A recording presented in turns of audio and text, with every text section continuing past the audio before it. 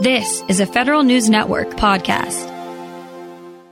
Yogi Berra would have gotten it wrong when it comes to the space surrounding Earth. It's gotten so popular, people are still flocking there. It raises serious questions, though. Which federal agency should take charge of space traffic management?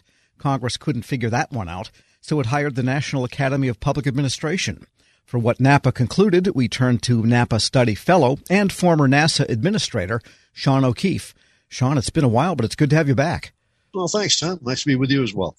And let's start with the scope of this study. I mean, what were you trying to find out here? Because there were four agencies, I guess, in contention for designation as the main traffic controller for space.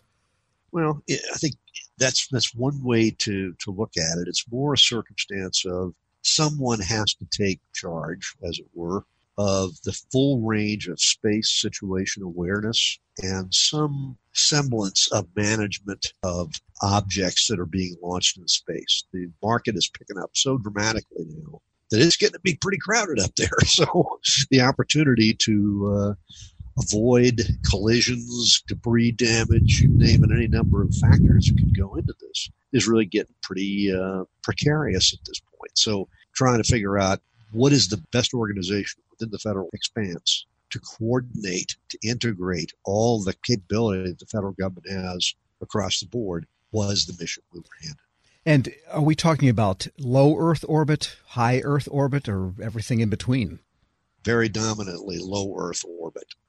Think, 225 to 300 miles off the surface of the Earth. That is the sweet spot, if you will, for where an awful lot of the satellites and other space objects typically navigate because of its optimum kind of conditioning from gravitational position of the Earth as well as just the physics of what and orbital mechanics of what make it work so well. Sure. And is there DOD assets there as well as civilian and weather and so on? Yes. Lots of different international participants that are there as well. Not too many years ago, a couple decades back, there was basically two dominant players who got to space. Now it's at least a half a dozen and growing. Plus the commercial aspect. Nation states. Nation states that have the capacity to do so. Then in turn, the commercial folks who are expanding who then use that infrastructure in order to access that. Yes. And actually, let's get to the conclusion of the report. Who should be the lead agency here? Yeah, the best coordinator with the greatest reach to all the constituencies and that has the capacity, at least at its foundational level right now, is the Department of Commerce and its Office of Space Commerce. So there's a strong motivation on the part of the industry to really understand the precision of exactly what's up there, where should they be operating, and how to go about doing so in a more risk-assured means to do so, to mitigate that. So that has all the motivation in the world to really gravitate to the Commerce Department for that role. Plus, they have the reach to the State Department, the Defense Department, the FAA, NASA, and within their own National Oceanographic and Atmospheric Administration, and the NOAA capacity that's there too. So they've got a pretty good connectivity with all those different enterprises on a regular basis. And just briefly, what was the methodology that the study group for NAPA used to come to that conclusion? Well, we weighted four agencies: Commerce, Office of Space Commerce, the NASA enterprise, the Department of Defense, and the FAA, all four of which have had some engagement, if you will, in space situation awareness as well as space traffic management to some degree or another. And so evaluating their capabilities, their willingness, their interest in engaging on this particular case, their capacity to interact with those emerging commercial partners, all the other factors that went into this, we weighted all that on an evaluative scale, and the Commerce Department's option came out most favorably. We're speaking with Sean O'Keefe, the former administrator of NASA and study fellow now for the National Academy of Public Administration.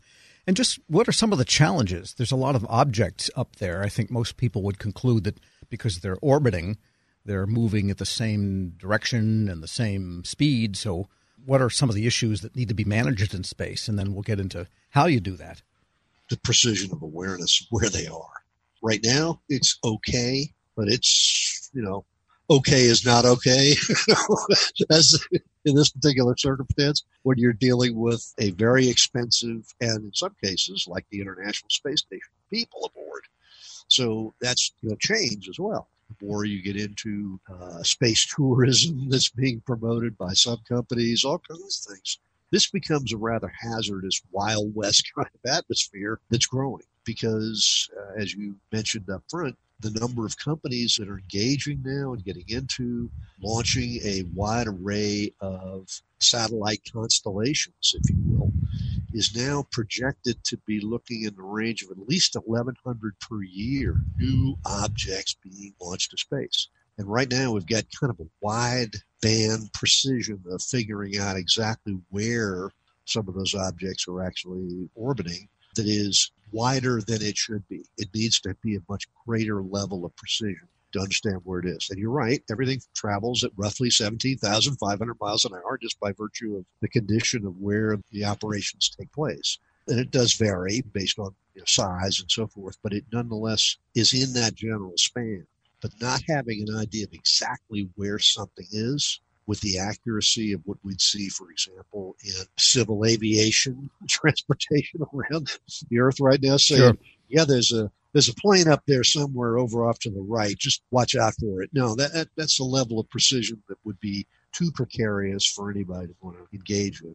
Probably the best analogy is to think more of a maritime kind of analog, of having an awareness of where different shipping lanes are, who's in that shipping lane now, and the amount of time it takes actually to adjust the maneuvering of a ship is roughly comparable to the amount of time it would take in order to have any influence over changing the general direction of a space asset. It is a really hard procedure. But that raises a lot of questions because, one, everything up there would have to have the ability to broadcast and state where it is, and then it would also have the ability to be maneuvered, I would think. And do they all have those capabilities? And who would decide who moves where? Is that something that you envision the Commerce Department doing, or simply being an advisory and telling SpaceX that your satellite's about to bump into XYZ from China and you guys figure it out? Very much the latter. This becomes your call. If you think you want to stay on that path, it's up to you. You do it. It's the idea of trying to be a international controller of assets up there is just going to be a long shot. I mean, you got to be a coalition of not just the willing, it's got to be a coalition of those with a self-interest to avoid problems here. And that's a pretty powerful motivator all by itself. The theory is that ought to work its way through. And if we waited around to try to get consensus on an international scale, this would probably be a very long wait because it just takes that much time to pass through all the wickets to accomplish that. Instead, let's base this on the proposition that there's a motivation on the part of nation states as well as individual commercial firms to avoid the disasters that otherwise would routinely happen. And is the expectation that the nations that own and operate assets in space and the companies that do, and any organization would then be willing to subscribe to the data that is put out? Basically, it would be a data service, it sounds like. And that in their self-interest, they would say, why not listen to what they're telling us? That's not a bad way of looking at it. It also is one where there really needs to be some interaction with all those constituencies to make them more aware of how to access this and which information capacities are going to be of the greatest precision.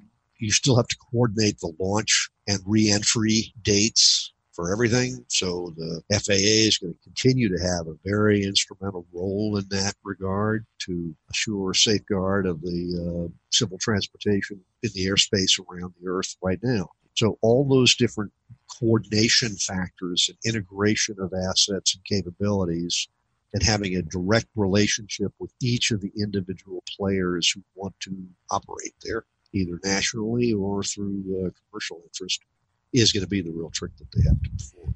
And unrelated, as a former NASA administrator, former U.S. budget official, former many job holder, you must have been excited when earlier this year the NASA contracted the ability to launch people into space again from the United States, bring them back safely. Commercial contractor, a lot of new things, a lot of old-looking things, but that must have been quite a sight. It's a great achievement, and it's one that is a testimony to a lot of hard work. I mean, the whole strategy layout of that approach of trying to turn over routine and regular transit back to the International Space Station for crew return, cargo capabilities on the station, and logistics resupply, and so forth. The whole strategy of that was laid out 15 years ago, and the initial efforts to really get that underway were launched in earnest a decade ago. So it takes time for all those things to come to be, and so much of what the commercial companies have done have evolved over that span that now we're in a position to take advantage of that on a very direct way to have those routine resupply kinds of missions be accommodated by commercial interests. That's what they do best always. And that frees up NASA for the exploration objectives that it was founded for. And that's what they're after. They're looking at Artemis and all these other programs for going beyond this that now gets them out of the 1/1 routine, operations kind of things and more into the activity of deep space exploration aggressively. Sean O'Keefe is former administrator of NASA and study fellow for the National Academy of Public Administration. Thanks so much for joining me. Thanks, Tom. Pleasure to be with you as always. We'll post this interview along with the NAPA findings at federalnewsnetwork.com/Federal Drive. Launch the Federal Drive on your schedule. Subscribe at Apple Podcasts or Podcast One. Want more ways to show your good side to the world? Donate plasma at a Grifols Center and join thousands of donors who are helping to save lives. Receive up to $1,000 your first month. Learn more at grifolsplasma.com. Grab a 30-day free trial of Live by Live Plus, and you'll get unlimited skips, commercial-free music, and all of the podcasts and live streaming events you can handle. Visit livexlive.com/podcast1 to learn more and start your free trial.